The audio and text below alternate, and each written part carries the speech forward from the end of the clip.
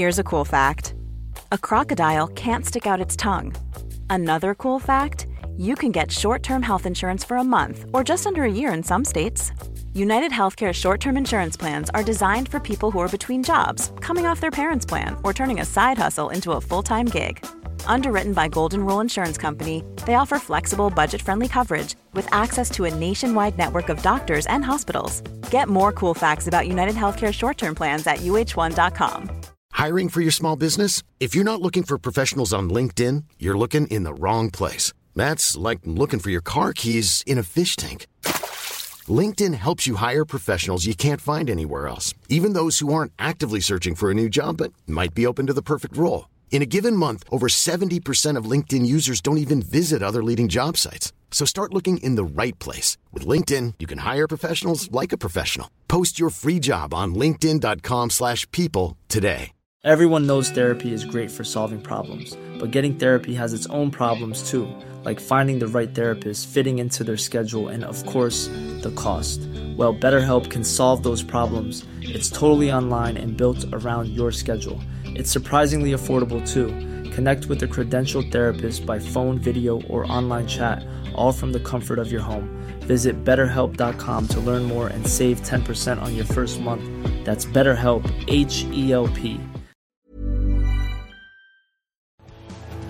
The truth is the most convincing story that maps onto reality, and that's why the central narrative is falling apart. Right now in the United States, people should not be walking around with masks. We must see the central narrative for the fiction that it is.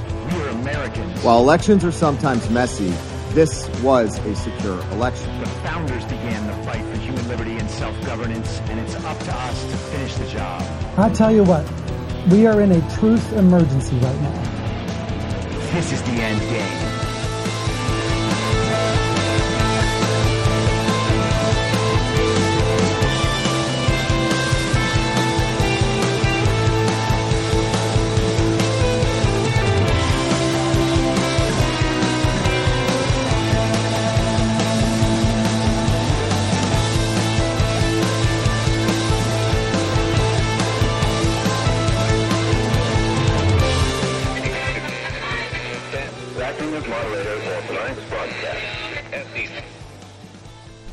It's Monday, August 8th, 2022, the 565th day of dystopia. I'm your moderator, Chris Paul. Let's be reasonable. A warm welcome and hello to all of you listening to the podcast on the day of its release. The only way to do that is by becoming a paid subscriber on Substack. I'm your moderator.substack.com. You will get all the podcasts when they are released, all the writing right when it's released, and it would be the best way to support me, support the work I do, and support this show. And a huge thank you to everyone who has been doing that. It means a lot, and it allows me to spend more time focused on the work. Also, a thank you to Sasha Stone, who recorded an interview with me last week. You might have heard that on the podcast on Saturday. And there's been just such a great response to that interview. So I appreciate all of you who listened and who are responding positively to it. So I want to start out sharing a little story from the weekend. It was one of those moments where you're like, are we actually in a simulation? Why is everything happening in the world complete and total nonsense everywhere you look? It's like the false reality that's been created is consistently bumping up against the concrete, empirical, observable reality that we all are actually experiencing. I went to lunch yesterday with two friends of mine. It was one of their birthdays on Saturday, so we had a little lunch yesterday and a couple of margaritas at this Tex-Mex place in Austin called Matt's El Rancho, which, by the way, I absolutely love. Shout out to Matt's El Rancho. And if you're in Austin, go there and get the Bob Armstrong dip because it's a damn good queso and it's always a great time over there.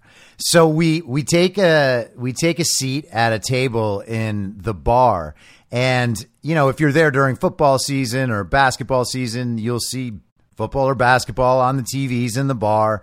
And we're not in football or basketball season. We're in baseball season. And I don't know if maybe there were just no baseball games on at that point, or if simply nobody cares about baseball.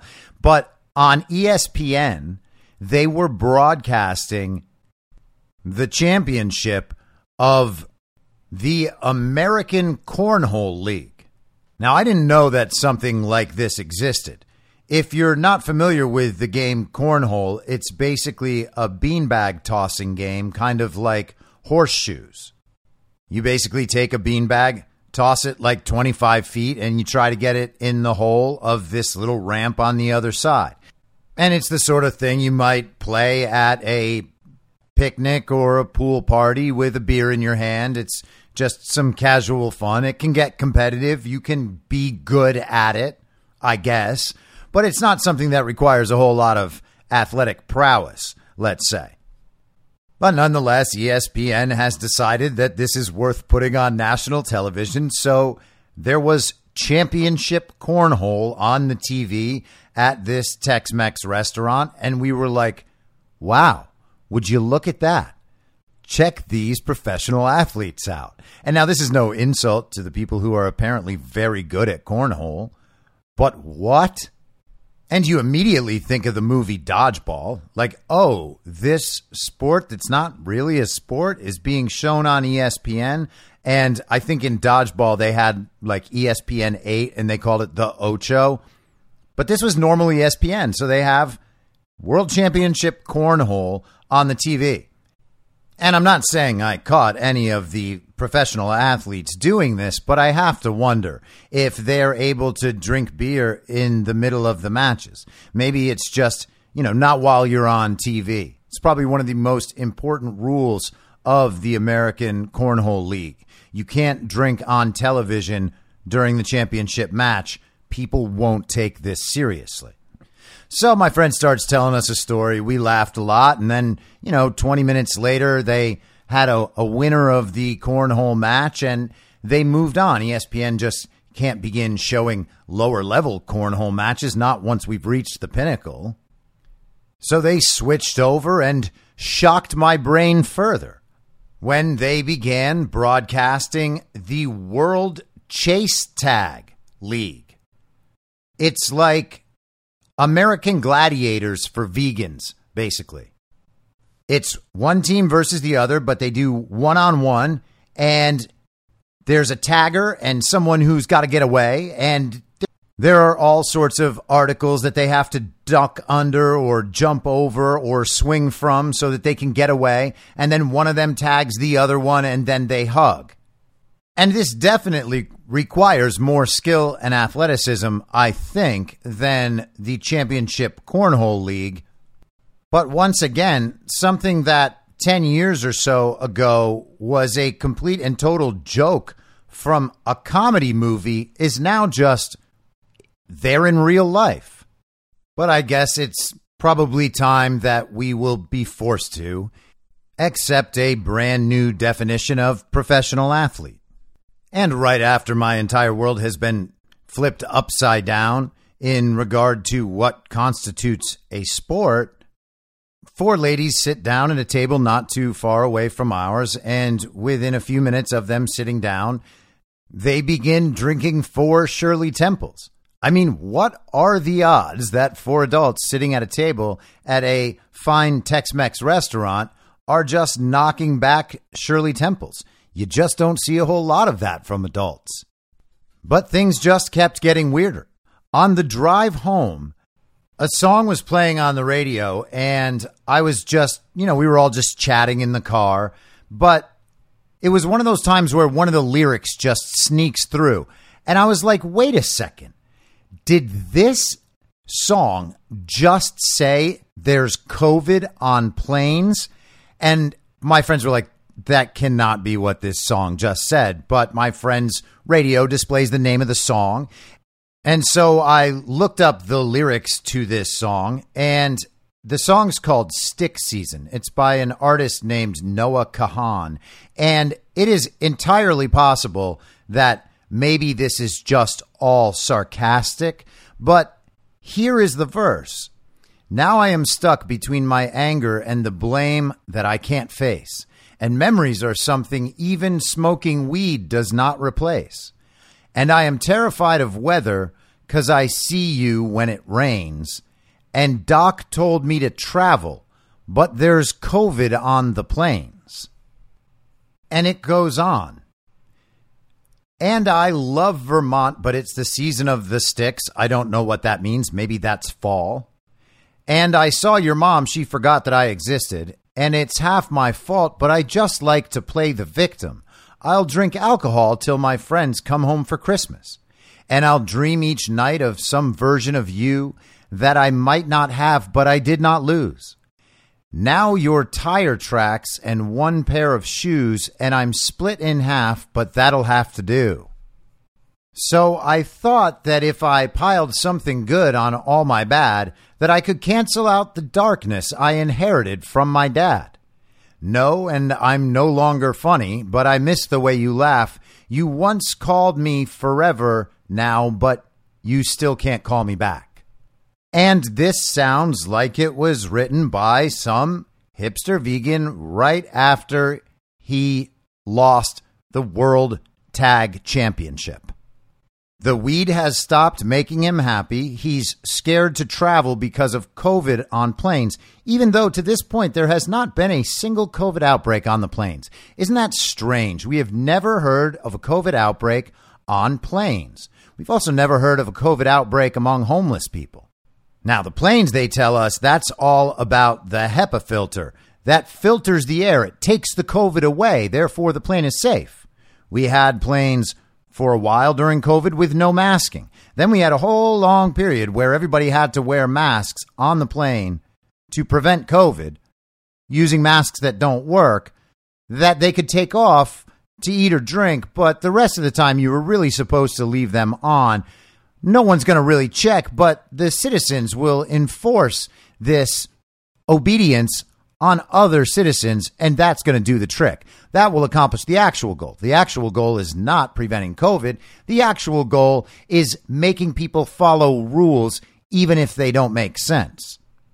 So the weed doesn't work. He's scared of COVID on the plane. He's pining for this girl. He goes back to his hometown. No one really remembers him. So he decides that he's just going to drink until things get better. But you see, it's not his fault. He is just expressing the darkness that he inherited from his dad. He's able to act out in whatever way he wants, but you can't blame him because it's not his fault. You see, it's his dad's fault. So there's nothing that can be done to make it better. What's important to remember is that you can't actually expect people to try to fix their problems and not unleash them on the world through their actions. You simply have to understand it's not actually their fault. And if you had any compassion at all, you would never even think to criticize someone's behavior. And you definitely can't criticize the song, because that's pretty much his dad's fault, too. So we continue on driving, and there was a billboard that literally said, pedestrians, obey signals, with like a walk sign on it, as if people don't know how to walk across the street. But hey, you always need a reminder. Don't get hit by cars. Look both ways before you cross the street. Sure, we all learned that as 5-year-olds and have been doing it very consistently ever since.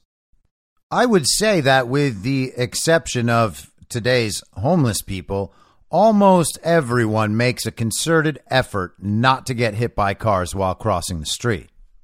So conceptually, the billboard is very weird right away, but pedestrians, obey signals is a very strange way to frame that. In one sense, it's a very dystopian message. I mean, sure, you can accept it at face value and say, oh, this is just a friendly reminder to look across the street at the walk sign and only go when the sign tells you it's safe.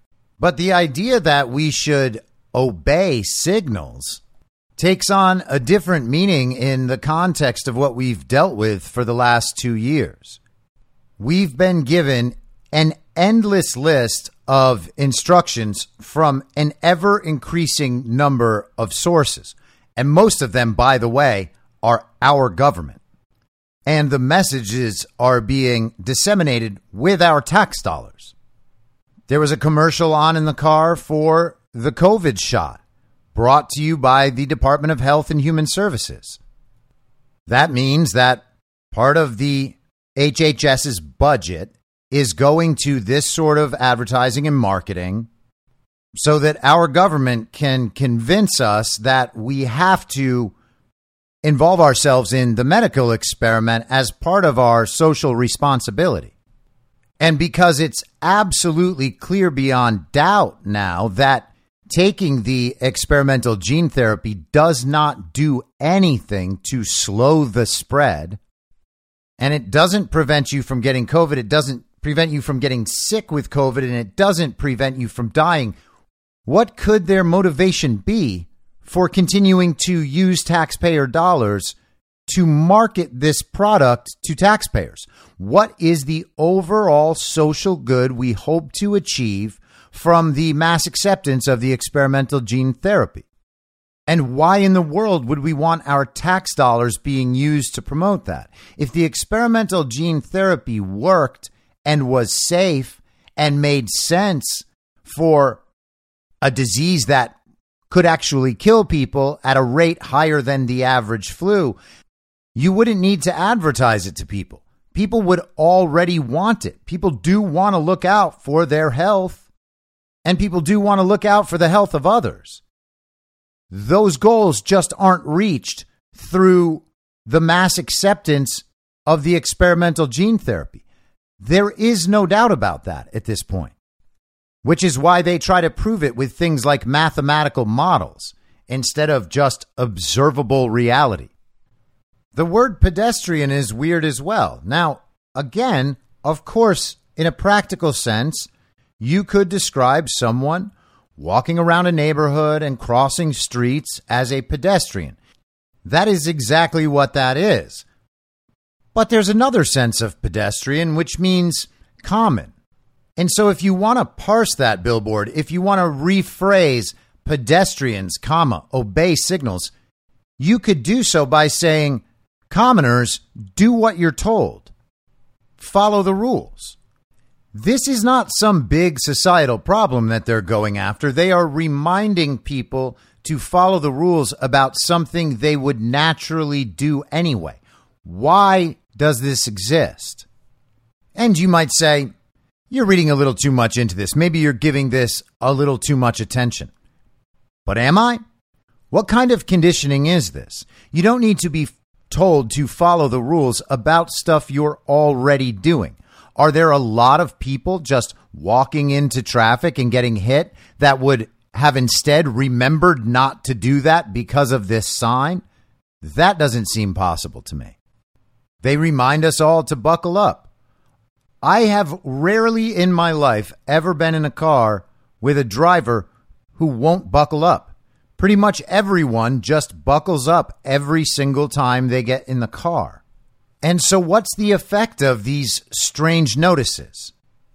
We know we're already following those rules that we're being told to follow. So how do we feel when we see these messages? Oh, well, yeah, okay, but only stupid people would disobey this rule. This message isn't really for me. This message is for the stupid people that don't know how to use walk signs properly, who don't know how to buckle up when they get in the car. And then we just imagine this set of people, this group that is unaware of things like this. These are the people who don't follow the rules. These are the people who actually create the problems that could be solved if everyone just simply followed the rules. And I have a sneaking suspicion that this sort of messaging over the long timeline it's been deployed in our society has in some way inculcated that effect. We imagine that the only people who don't follow the rules are the very stupid people. Everybody should be following the rules because everybody knows that those rules are in place to help everyone. They're there to save us. This is how you save lives. You look at the crosswalk sign. You make sure to put your seatbelt on. You mask up whenever you're told. Every person gets a 6-foot buffer around them in a circle. That's your personal space. Everybody needs to inject themselves whenever they're told. It's for the best. Everyone needs it. Everyone should do it. And the only people who don't follow the rules are the stupid and ignorant and the uncaring. For the rest of us, we get that nice little emotional reward when we read a billboard like that. It just gives us a soft little pat on the back. Oh, hey, you're one of the good ones. You look at the walk sign before you move into the crosswalk. And that's it. It's a nice little reward for the commoners when they obey the rules. So I get home thinking, well, this world seems to have gone mad. And then I began looking into the news of the day, and things only got weirder from there. The Congress, who is supposed to be on recess right now, stayed at work through the weekend and on a Sunday in the middle of summer passed a $740 billion package that they're calling the Inflation Reduction Act. They're doing this through a process called reconciliation. This is the description of reconciliation according to the House Budget Committee. This was updated last year, August 11th, 2021. The chairman of the House Budget Committee is a man named John Yarmuth. Yarmuth is a Democrat from Kentucky, but you wouldn't know that by visiting his website, where it basically doesn't say he's a Democrat anywhere. And you have to wonder why, because these people generally advertise themselves as the saviors of the world. They're going to save the planet. They're going to solve racism with black squares. They're going to fix everything about the economy. They're going to guide us through this transitionary post-pandemic period into our better tomorrow. So, budget reconciliation, the basics. Reconciliation is a tool, a special process that makes legislation easier to pass in the Senate. How is it different from a regular bill? Instead of needing 60 votes, a reconciliation bill only needs a simple majority in the Senate. And that's what they got yesterday. 50 senators on each side, the 50 Republicans voting against the bill, 50 Democrats voting for it, and then the tiebreaker is Kamala Harris. And of course, Kamala Harris was not legitimately elected as vice president. In fact, many of the people who voted for this bill are not sitting in their offices legitimately either. But let's leave that aside for now and focus on reconciliation here. Reconciliation starts with the congressional budget resolution. The budget cannot be stalled in the Senate by filibuster, and it does not need the president's signature. If the budget calls for reconciliation, it tells certain committees to change spending, revenues, deficits, or the debt limit by specific amounts. Each committee writes a bill to achieve its target. And if more than one committee is told to act, the budget committee puts the bill together into one big bill. The bill has special status in the Senate. Like the budget, it cannot be filibustered and only needs a simple majority to pass. So why not use it for everything? Other special rules, which are designed to protect the rights of the minority party, apply to reconciliation bills. Only policies that can change spending or revenues can be included. Senate debate time is limited, and only certain kinds of amendments can be offered. For example, the Social Security program cannot be changed in reconciliation. I'm going to jump down a bit in this description. The benefits of reconciliation in the Senate. The reconciliation procedures in Senate committees are similar to those in the House. In the Senate, however, reconciliation bills are subject to expedited procedures during floor consideration, as well as specific limits imposed by the so-called Byrd Rule. The first major benefit is that debate on a reconciliation bill or reconciliation conference report is limited to 20 hours, so it cannot be filibustered on the Senate floor.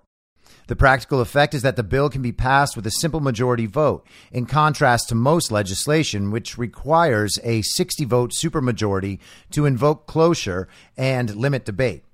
After time for debate has expired, senators may continue to offer amendments, but they are not debatable. This is colloquially referred to as votorama. Second, amendments to a reconciliation bill must be germane, which is not normally the case in the Senate. Third, with only a few exceptions, amendments to a reconciliation bill on the Senate floor cannot increase the deficit. They must either lessen the deficit or be deficit neutral. One exception is that amendments striking an entire provision are always in order, even if the provision being removed saves money. In the Senate, if the reconciliation bill fails to comply with the committee's target, there is a procedure to allow non-germane floor amendments to bring the bill into compliance with the reconciliation instructions. So we're being told that this new bill must, to use the reconciliation rule, lessen the deficit or be deficit neutral. But who could possibly believe that? They're saying this is actually going to help inflation, which is complete and total nonsense. They initially told us that inflation wasn't real, then it wasn't a problem, then it was transitory, then it was Putin's price hike, and now inflation can only be cured by printing and spending more money. We are going to cure what we were told was a non-existent problem by doing the very things that create that exact problem. It's kind of the same idea that they used to justify making absolutely everything in the world about race, even when teaching elementary school kids. Reuters covered reconciliation last year when the Senate's infrastructure package was being discussed. They write, reconciliation is not like it sounds. What happens when opponents settle their differences? It's rather the opposite. An instrument for the Senate majority to ram through legislative priorities over minority opposition. The reconciliation procedure enables the 100-member Senate to pass measures with a simple majority vote instead of the 60 votes required by Senate rules to stop debates known as filibusters. That means Democrats, who currently have 50 Senate seats, can stop trying to get at least 10 Republicans to vote with them. Democratic Vice President Kamala Harris can break a tie, giving the party a majority. In the same article, they write, the party, which holds the thinnest possible Senate majority, in the coming weeks intends to use the maneuver to pass the parts of Biden's infrastructure program that don't attract bipartisan support. So we should take this as a clear signal that they're passing this bill knowing that it does not have bipartisan support. And they believe that somehow they're justified in doing this because they were given this massive mandate by voters. 81 million real legal American votes were cast to put all of these Democrats in office. And they had a certain agenda. Now they need to gift their agenda to the entire country because they had such overwhelming electoral support. And absolutely no election fraud. It was, in fact, the safest and most secure election of all time. So sure, people are fleeing the Democrat Party and changing their registration. Joe Biden is around 20% with independents. Democrats are the only people still propping up Joe Biden's poll numbers. He is widely seen as the worst president of all time. And more than half the country, well more than half the country, understands he wasn't even legitimately elected. But yet they're passing this sort of bill, not concerned whatsoever about getting bipartisan support. They don't care about the opposition from the minority party at all or from any of the people. Now, how can they keep doing so many things that the American public does not support at all? Under what conditions is that possible? It wouldn't be possible under normal political conditions with a free and open information stream, because the politicians who vote for stuff like this would have to go home and explain it to their constituents. And they could be held responsible for these decisions by their voters through elections. But they don't care about that accountability. They don't care what the voters think because they're not concerned about losing their elections. Why is that? Why aren't these politicians concerned with doing the business of the American people? Sure, they know that there is a small percentage of people out there who believe everything the television says. They have the media and the tech companies and the corporations all captured. They're all aligned with the same agenda. So they're going to spread this message that only a very few people will believe, only a very few people will argue for and support. But because they have this massive effort to spread this message, they'll make it seem to people like there is actually a side of this that is in some way practical or supported by the people in the country. And it's that illusion of support that matters. They don't care about the actual support. You can tell they don't care about the actual support because they pass all sorts of things that virtually no Americans support. One would think that when considering passing things with such little support, our elected representatives might pause and think, how am I going to explain this to the constituents? How am I going to win an election when everyone hates what I'm doing? John Yarmouth won't even put that he's a Democrat on his website. There is a page with Kentucky in blue, but that's about all I can see. Why is he afraid to tie himself to the Democrat Party brand in Kentucky? It's a mystery. So they use the reconciliation process because they don't care about the opposition from the minority party. They don't care about what the public actually thinks because they can't be held accountable in elections. And they're trying to sell it to everybody as one of the best things that has ever passed through the House and the Senate. They're calling it the Inflation Reduction Act. But they know that it will not reduce inflation. And they, of course, will trot out their economists and experts that say that it will. But even the Congressional Budget Office says it won't. Even career communist Bernie Sanders says it won't. Take a moment to say a few words about the so-called Inflation Reduction Act that we are debating this evening. And I say so-called, by the way, because according to the CBO and other economic organizations who have studied this bill, it will, in fact, have a minimal impact on inflation. So increasing the money supply is the thing that creates inflation. There are more dollars chasing after fewer goods. That's how it's often described. Bernie Sanders himself is referencing the Congressional Budget Office when he says this will have a minimal effect on inflation. And of course, they mean a downward effect. They want to reduce the inflation. And so they're using the thing that creates inflation to accomplish that goal. We're being told specifically that it will not accomplish that goal, but still, we have to pass it. And with that in mind, it becomes pretty clear that Bernie Sanders is looking out for his own personal brand. Bernie Sanders has always been about Bernie Sanders. Part of Bernie Sanders' brand is that he's honest with his constituents and looking out for their financial needs.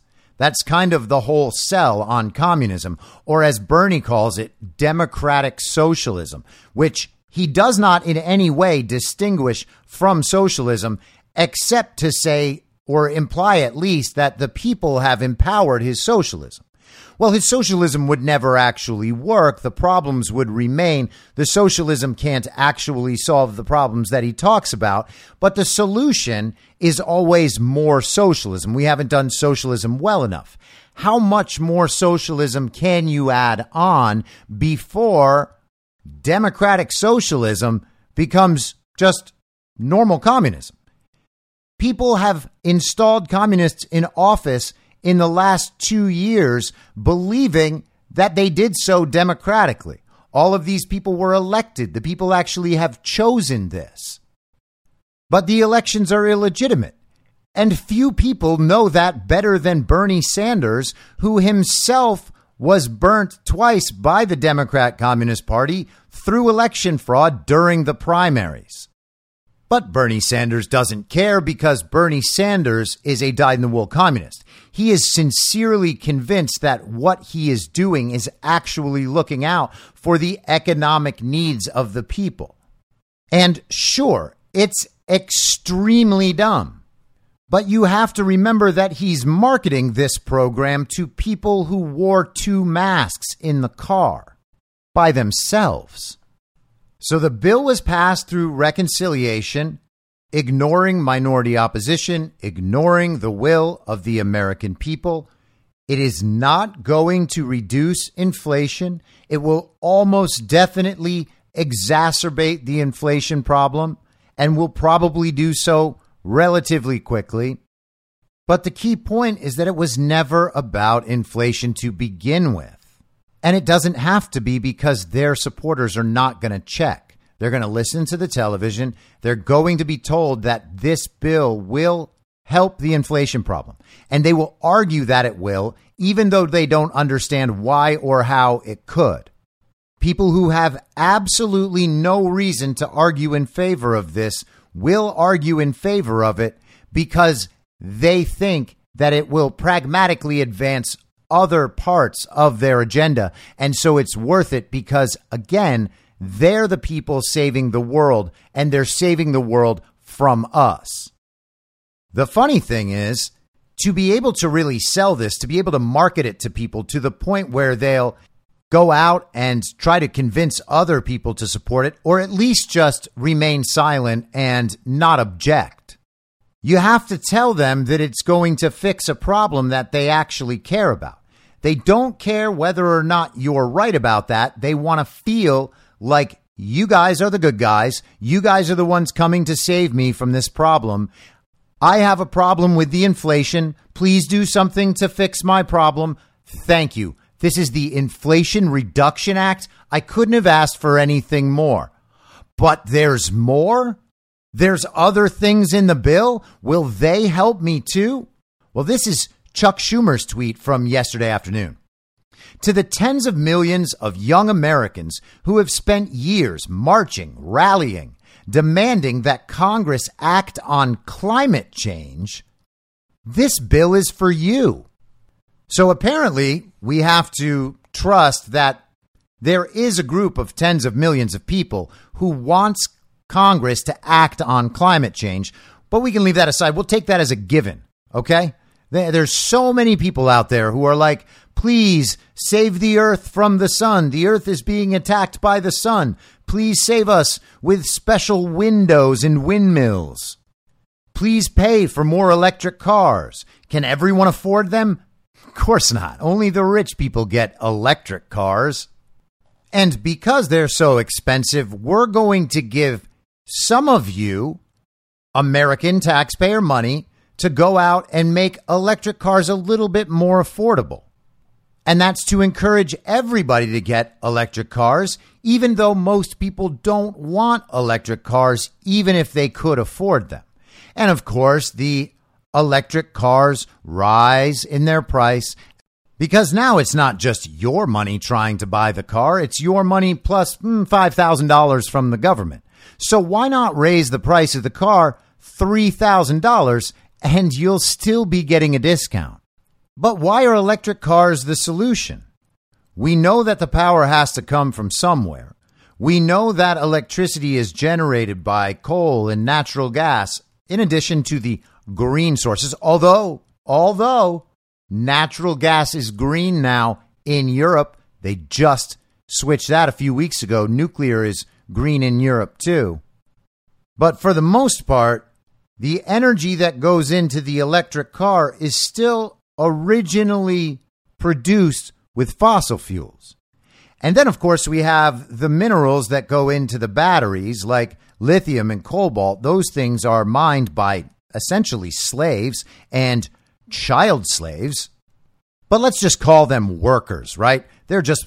We wouldn't want to have to feel like there is some moral problem involved here with the creation of electric cars, because electric cars are going to be what allows us to save the planet from the sun. And that is the highest morality. So any immorality that collects beneath it Well, that stuff we can just ignore because what we're doing is we're chasing the highest morality. Anything you have to do to get there is worth it. You got to break a few eggs to make an omelet. And if those eggs come in the form of poor African child slaves, at least someday we might be able to save the planet from the sun. So the Inflation Reduction Act that does not fix in any way the inflation problem that we were told initially didn't really exist and didn't really matter, gets passed through reconciliation, leaving the minority party, the opposition, out of the conversation. The will of the American people isn't served, but they don't care because they know that the elections are not actually decided by the people. The people don't have the ability to hold them accountable. So why would they stop doing what they want to do? That Inflation Reduction Act is really about saving the planet from the sun. This is going to fix climate change. The person that we are always reminded is a Nobel Prize winning economist, Paul Krugman, tweeted yesterday in the afternoon, "What a moment. Don't let anyone minimize it by saying that progressives didn't get everything they wanted. Democrats, and it was only Democrats, have given us a real chance at avoiding an existential climate crisis." So the Inflation Reduction Act saves us from climate change. And this is everything the Democrats ever wanted. This is going to fix climate change, or at least it gives us a fighting chance. And because that's one of the very highest goods, then everybody needs to be happy about it. Don't minimize it. Talk about how great it is. This is all we have ever wanted. It's not Joe Biden's $4 trillion Build Back Better plan or his... No, it's just a smaller version of basically the same priorities. They've been trying to accomplish a bunch of these priorities for the entire time the fake president has been in office, presiding over this illegitimate Congress. So even though this bill and this process has virtually no support anywhere except within the top levels of the Democrat Communist Party, and it won't help anybody, what we're going to do is we're going to sell it to everybody as the solution for climate change. So then if you're not happy with this bill, if you have a problem with the fact that it's called the Inflation Reduction Act, even though it doesn't reduce inflation, if you have a problem with the fact that it's being used to give money away to electric car manufacturers and those people who feel like buying an electric car and have the money to do it, if you have a problem with the minerals that go into the building of electric cars, if you complain about this in any way, then you are, or you must be at least, a climate denier. But that's not all you have to accept in this bill if you want to avoid being called a climate denier. This is from the Washington Free Beacon on Saturday. The headline is, Dems poised to make IRS larger than Pentagon, State Department, FBI, and Border Control combined.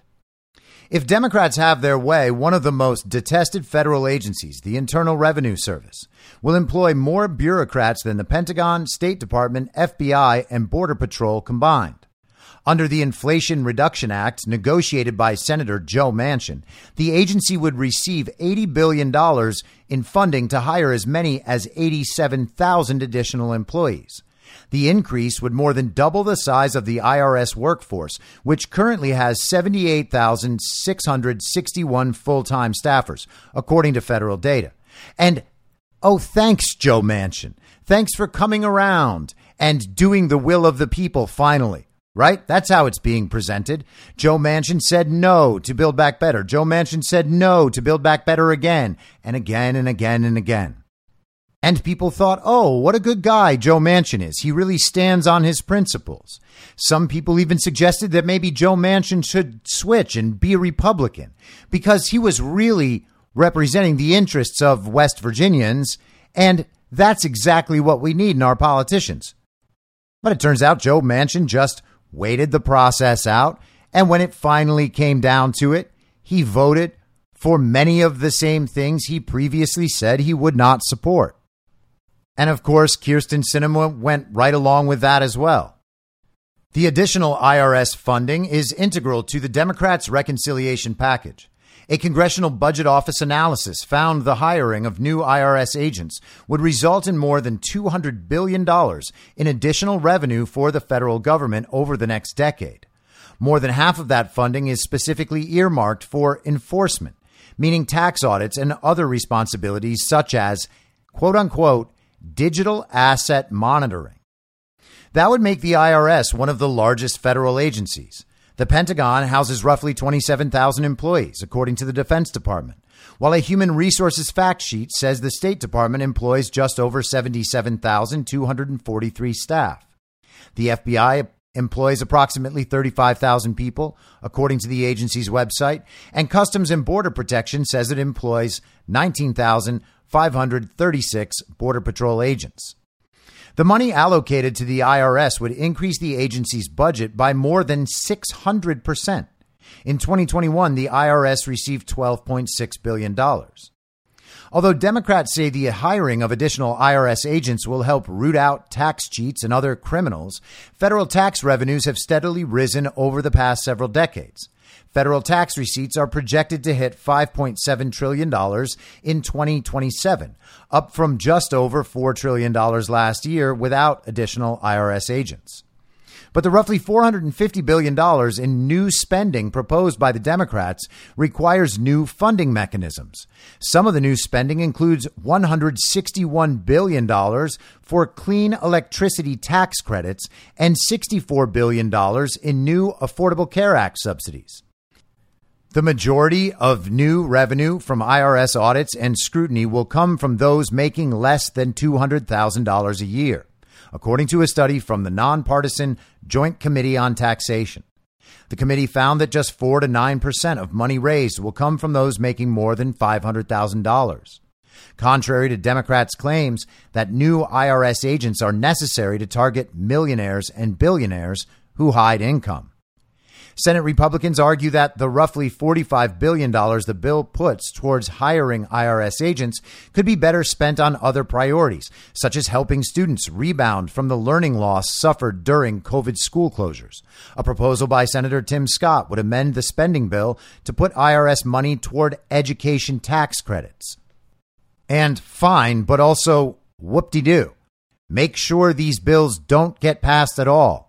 Don't try to redirect unnecessary spending to more ostensibly conservative policies.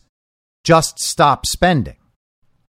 When faced with the decision to spend $45 billion on America's largest revenue collection agency or give it back to parents to help them get their kids the help they need, the Senate needs to choose the latter option every single time, Scott told the Free Beacon. Or, hear me out, you could just not tax the people for money they don't want spent. Why don't you just give it back to all of the people who paid it, instead of trying to influence behavior? The Washington Free Beacon previously reported that, despite White House claims to the contrary, the Inflation Reduction Act does little to combat inflation. A report from Moody's Analytics found the Democratic bill will shave just 0.33% from the Consumer Price Index over the next decade. So the bill is passed through the reconciliation process. Kamala Harris, the illegitimate vice president, is the deciding vote. It's called the Inflation Reduction Act, but it does not reduce inflation. It subsidizes electric cars. Therefore, it's saving the planet from the sun. It is everything that climate activists have always dreamed of. But we also get 87,000 new employees of the IRS, part of their enforcement arm. They want to make sure that everybody is following the rules about how much money you have to give the government so they can do whatever they want with it with no accountability. What we really need is to spend $80 billion and give them 87,000 new agents. But don't worry, they're not going to come after you. They're only going to come after the rich people. They would never, let's say, target conservatives, except they did that not that long ago under Barack Obama. They are basically the collection arm for the government mafia. They're the people that go around and make sure everybody's paying, for their government protection. Sure, you don't want the government doing all these things, but you don't have a choice, so you have to pay up. And people are a little worried about this because this also comes among relatively recent news that these agencies, and the IRS in particular, buy a whole lot of guns and a whole lot of ammo. Why do they have any of that? This is an article from Forbes in 2017. Why are federal bureaucrats buying guns and ammo? $158 million spent by non-military agencies. We live in a dangerous world. For the 70,000 officers at Homeland Security and the 40,000 officers within the Department of Justice, proper training and equipment are vital to their daily law enforcement duties. Over a nearly 2-year period, the last years of the Obama administration, these law enforcement agencies spent $138 million on new guns and ammunition. That seems reasonable. What's curious, however, is that traditionally administrative agencies spent more than $20 million. 4 notable examples.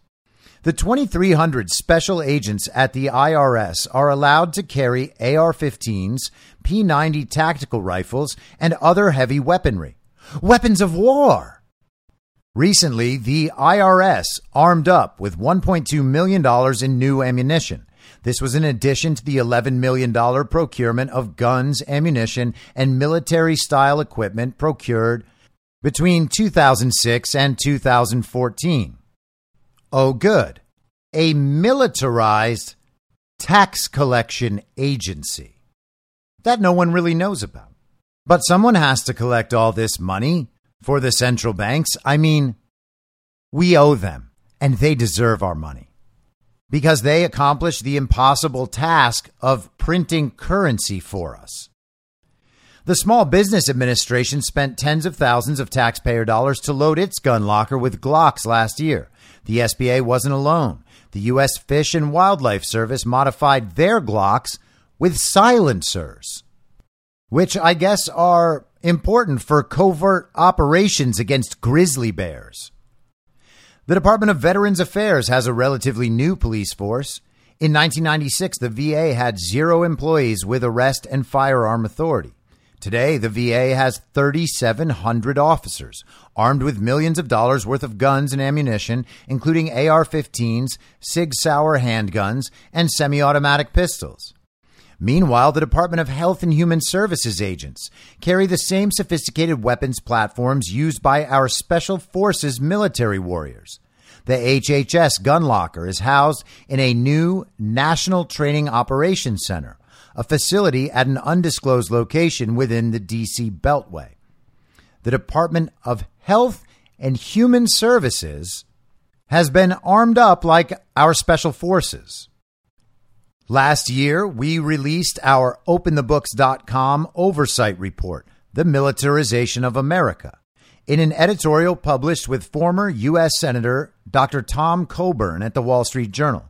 Our report quantified the $1.48 billion spent by 67 non-military federal agencies on guns, ammunition, and military-style equipment from 2006 to 2014.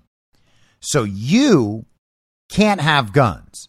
We need to get guns out of the hands of average American citizens in violation of their Second Amendment rights, but the government can have all the guns they need for any reason. But don't worry, that shouldn't be threatening to you. In fact, they're protecting you so long as you follow the rules. This week, our organization at OpenTheBooks.com updated our data to include gun and ammo purchases over fiscal year 2015 and a partial fiscal year 2016. Spending on guns and ammo at 58 non-military federal agencies, including 40 regulatory administrative agencies, amounted to $158 million. The continued growth of the federal arsenal begs the question, just whom are the feds planning to battle? And the article goes on with more examples. This stuff hasn't stopped, though. The IRS, it has already been reported this year, has spent $700,000 on ammunition. Now, are they trying to take ammo out of the market so that Americans can't buy it, or perhaps raise the price of ammo due to this increased demand? Maybe. But this quickly becomes one of those things that people don't support at all, but nonetheless, we're told we have to accept it. We shouldn't assume that anything nefarious is going on. That's not what kinds of people the IRS employs. And sure, we admit there's no good explanation for why the IRS needs all of this. But if you assume it's nefarious, you're a conspiracy theorist. The clip you're about to hear is Senator Richard Blumenthal, also known as Da Nang Dick, because he lied about serving in Vietnam, as Donald Trump has pointed out this weekend. This is from yesterday on CNN. The IRS is going to target the highest income Americans. As the saying goes, that's where the money is. That's where they're going to look to collect. The idea that there's going to be this army of IRS agents descending on the average American is just preposterous. And of course, Lindsey Graham is sitting right next to him, smiling along and going, yeah. But what argument was just made there? See, that was a bit of an obfuscation. That was some misdirection. The idea that these IRS agents, who, by the way, are armed, the idea that they're going to be targeting average Americans, well, that's just something crazy people think. What they're going to be doing is targeting all of the rich people that we're friends with and who are directly aligned with our agenda. That's who they're going to be targeting. Don't you understand? And the reason is because that's where all the money is. The pedestrians don't have all that money. Why would we even bother trying to enforce it on them? They already follow the rules. That's why we pat them on the back so often. But the argument there wasn't that the IRS doesn't have the ability to make the lives of average Americans hellish. It's that they're just not going to do it. That's not their priority. So what Blumenthal is really saying is nothing more than trust us. When have we ever steered you wrong? We would never usurp our authority or abuse our authority. We would never lie to you about our plans, and we would definitely never use the power of federal government agencies to harm and harass average citizens. That is just something we would never do. Now stand 6 feet apart or you're going to get audited. First, they try the positive reinforcement, and then it's the negative reinforcement. If you follow the rules, you get a pat on the back. If you don't follow the rules, well, at least the IRS has a much bigger enforcement mechanism, and oh yeah, they're armed with things we call the weapons of war when we're trying to take them away from you. Now, you can't be mad at any of this, or else you are a climate denier. You can't even suggest that these IRS agents might be doing something that is going to harm American citizens. That's a conspiracy theory. In fact, if you are anything but happy about this reconciliation package passing, you're one of the bad people. And we're going to make sure that the society knows how great this is. Not by arguing that all of the parts of it are actually really good and necessary and won't exacerbate the inflation problem, but simply by declaring victory and saying how great this is for everyone. And they want to weave that into this narrative about how Joe Biden's agenda has suddenly just caught fire with the American public. Everyone is seeing how great a job Joe Biden is doing. And it's only going to get better and better and better as we head into the midterms. Not only has the Democrat Communist Party not failed, they have fixed almost everything, just like they were mandated to do when those 81 million real legal American voters gave them 25 or 27 million extra votes.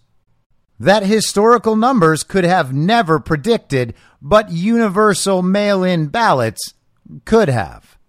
And because Democrats in their new brash posture really need to hammer home the message of how much ass Joe Biden is kicking, people around Joe Biden began sharing these memes with like the activated laser eyes. If you're not familiar with this meme, it exists a lot in the meme world, whether it's MAGA or it's people on 4chan boards. The laser eyes that means activated. So Joe Biden has just been activated. Before, he was just moving right along, just keeping it slow and steady. But now Joe Biden's basically Rambo. He's out there just kicking ass and taking names. He's finally doing everything that Democrats have ever wanted. And so they started a meme of Joe Biden with the activated eyes, and it's being called Dark Brandon. For real, apparently they're trying to own this thing. They don't see any way this could possibly backfire. They're taking their victory lap after the passage of all the Democrats' priorities. Except they're not doing a very good job of it because the left can't meme and they mess all this stuff up. This is from the National Pulse today. Yes, the White House's Dark Brandon memes contain Nazi imagery with CCP influences. Dark Brandon is the Biden White House's cringe-tastic effort to win back the Let's Go Brandon meme that haunted the perennial COVID-hit president through late 2021 and early 2022. The efforts, shared by taxpayer-funded White House staff, combines an almost year-late rebuttal to the Brandon memes with the Byronic aesthetic of the well-established Dark MAGA movement. One more problem. It's extremely Third Reich in nature. And it turns out there is a graphic. It's Joe Biden with a beard, a very manly looking beard that he could simply never grow, and an eye patch on. I'm not sure what that is exactly for, but it says on the top of it, the malarkey will end. The Dark Brandon rises. And this was put out there by Joe Biden's deputy White House press secretary, Andrew Bates, apparently failing to realize that there is a Nazi Reich eagle in the graphic just behind Joe Biden, all lit up. Or who knows? Maybe he did know what it was. These are the people, after all, who are funding and supporting the efforts of neo-Nazis within Ukraine's military. That's right. On the day the media wants us to buy the idea that Donald Trump demanded his generals behaved like Nazis. And by the way, that's really a story going on right now. He wanted Nazi-like loyalty from his generals. That is what the media is trying to tell us. But I'm not sure that story deserves that much time, so I'm not going to go into it today. Anyway, moving on. The current White House is actually promoting Nazi memes to hype its passing of the Inflation Reduction Act. The timing by the White House isn't bad, to be honest, since the IRA, another irony not lost on us, does in fact empower the U.S. government with a stormtrooper-style IRS to snoop through your taxes, all at your expense, of course. But there's more to this story than the White House using the Reichsadler or Parte Adler, I hope I'm saying that right, in its memes. The first thing to note is that this Dark Brandon stuff is actually being promoted by corporate media outlets. Check out Slate's take, and they link to the article, which concludes, if he can muster a smidge of momentum from the al-Zawahiri assassination by pulling up the cowl of Dark Brandon, then that is surely better than whatever he's got going right now. After all, Joe Biden's approval rating is already cresting back toward 40%. Dark Brandon strikes again.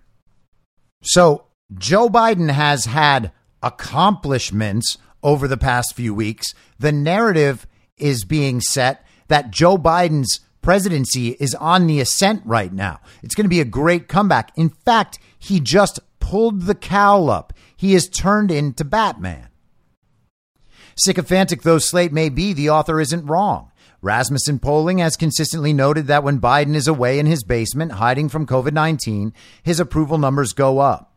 No wonder the White House would rather use cartoon images of him on social media. The left's pro-Nazi memes are literally more popular than the real Joe Biden. Mel Magazine, which appears to be some kind of soy-sponsored blog site for fanboys, offers, "Okay, I pledge my soul to Dark Brandon. What's the worst that could happen? Not like regular Brandon was doing such a bang-up job. Trust the process. We're finally winning." Sounds totally normal. Even Rupert Murdoch's Sun newspaper has been hyping Dark Brandon, alongside the Daily Dot, as well as the Independent newspaper, which ironically is hyper-dependent on Russia and Saudi oligarch largesse. But there's one more part of the Dark Brandon saga, the cherry on the cake, and that is the aesthetic origin of the entire thing. You have this very exaggerated image of a very evil Biden, but also his ability to mobilize these public intellectual zombies in an image is also kind of funny because it has long been China's accusation of the U.S. government, that the U.S. is using folks like public intellectuals and scholars within China to carry out peaceful evolution. Victor Shi, associate professor at UC San Diego, told Politico.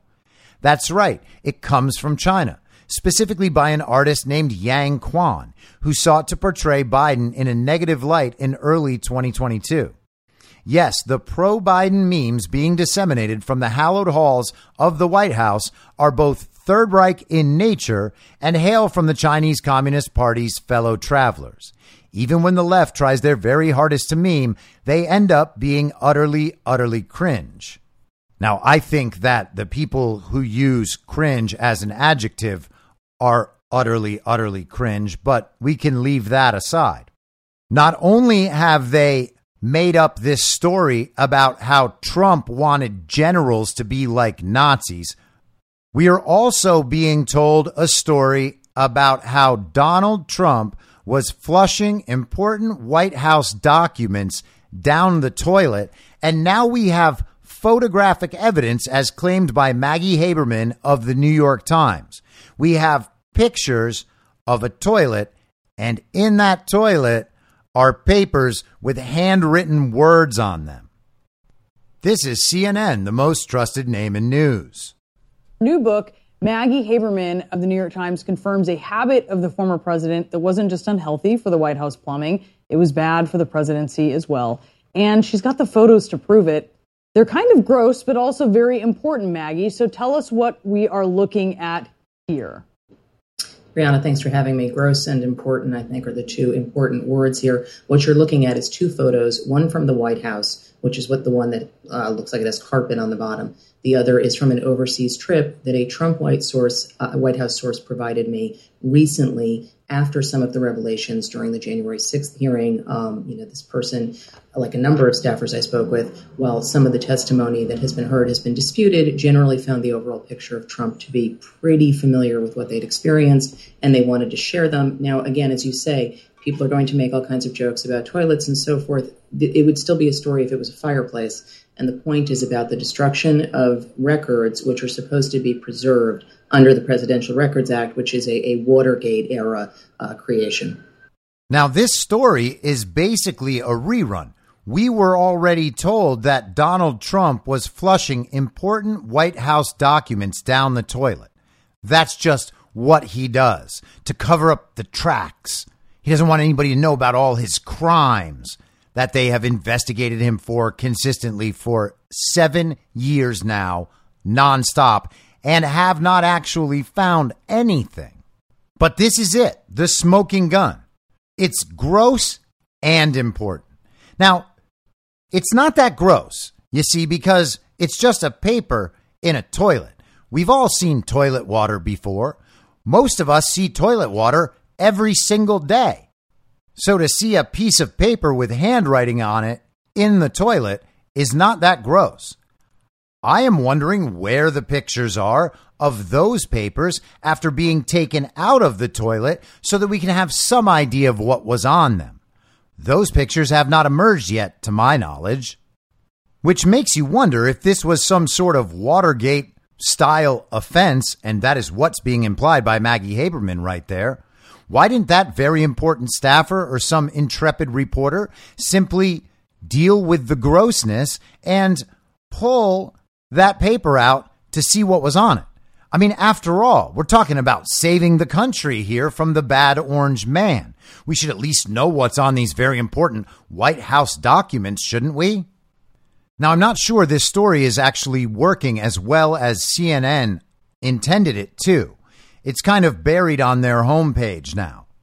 Earlier today, it was explosive new evidence that confirmed the prior explosive evidence. Now, these don't prove the prior story, and nothing so far has proven that prior story, but now we have two different things to talk about. We had the original story, and now we have two pictures that we're told support the original story. We are told these are actual White House documents. One of them was even taken at the White House, which makes them automatically, in some sense, White House documents, I guess. But even listen to how she just described it. She was saying that staffers, from the behaviors they've observed in the White House, definitely agree that this is something that could have happened. We're told it's Donald Trump's handwriting on these papers. Is it? I don't know. Who threw the papers into the toilet? Was it Trump? Is that what he did? Did he say, okay, boys, glad we had that secret meeting. I know some of you took notes. What we're going to need to do is get all those notes in a pile, and we're going to flush them down the toilet. What a cover-up. What nefarious activity they must have been covering up to stoop to these levels, making something gross and important. It's a heinous crime to destroy documents or, evidence like, let's say, emails on an illegal server or text messages wiped from a phone at the Secret Service. These are the worst crimes imaginable. As long as it's not, Democrats and uniparty communists destroying the documents, then what they're doing is actually serving a higher good. And so the lower level immorality, that all gets wiped out because they were trying to protect the highest good, which just happens to always align with their own interests. So it's no big deal. But it is a big deal if Trump does it, even if it's a handwritten note about who knows what put in the toilet by no one knows who. So it's basically just like the signs at the crosswalk. You're supposed to obey signals if you're a pedestrian. Nothing's going to happen if you don't obey the signals unless you're the sort of person who doesn't obey signals. If you're the kind of person who would even think about breaking the rules, it's probably because you're too ignorant to even understand why the rules are there, why they're so important, the impact that you breaking the rules might have on the rest of society. And because everyone who breaks the rules are actually bad people, well, they need to be punished.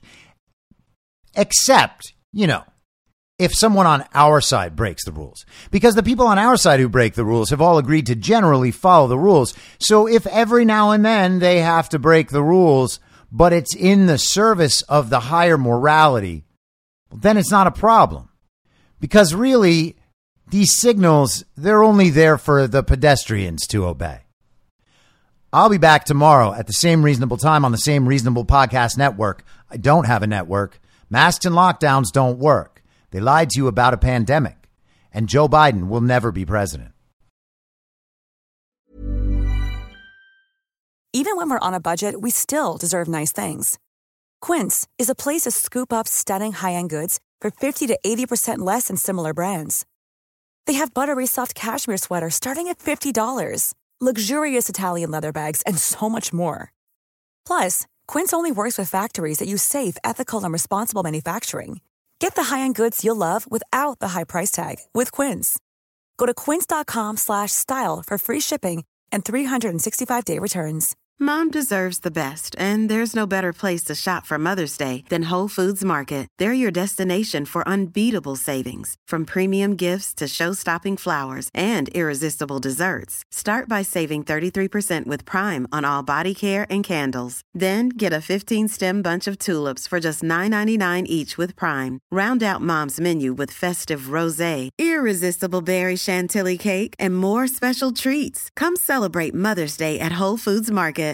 Imagine the softest sheets you've ever felt. Now imagine them getting even softer over time. That's what you'll feel with Boll & Branch's organic cotton sheets. In a recent customer survey, 96% replied that Boll & Branch sheets get softer with every wash. Start getting your best night's sleep in these sheets that get softer and softer for years to come. Try their sheets with a 30-night guarantee. Plus, get 15% off your first order at bollandbranch.com. Code BUTTERY. Exclusions apply. See site for details. In my mind, that's the end game. Thanks for listening. If you'd like to follow what I'm reading and thinking throughout the day, you can do that by downloading the Telegram Messenger app and going to t.me/I'm your moderator. On social media, you can follow me on Truth Social, Getter, and Gab at I'm your moderator. I also have channels on Rumble and BitChute. If you'd like to follow the writing, you can find me at imyourmoderator.substack.com. The merch site is cancelcouture.com, or go direct shop.spreadshirt.com/cancel-couture. If you'd like to support the podcast financially, the best place to do that is Ko-Fi. Go to ko-fi.com/I'm your moderator. And all of these details will appear in the show notes with each episode. I'll see you soon down on the range.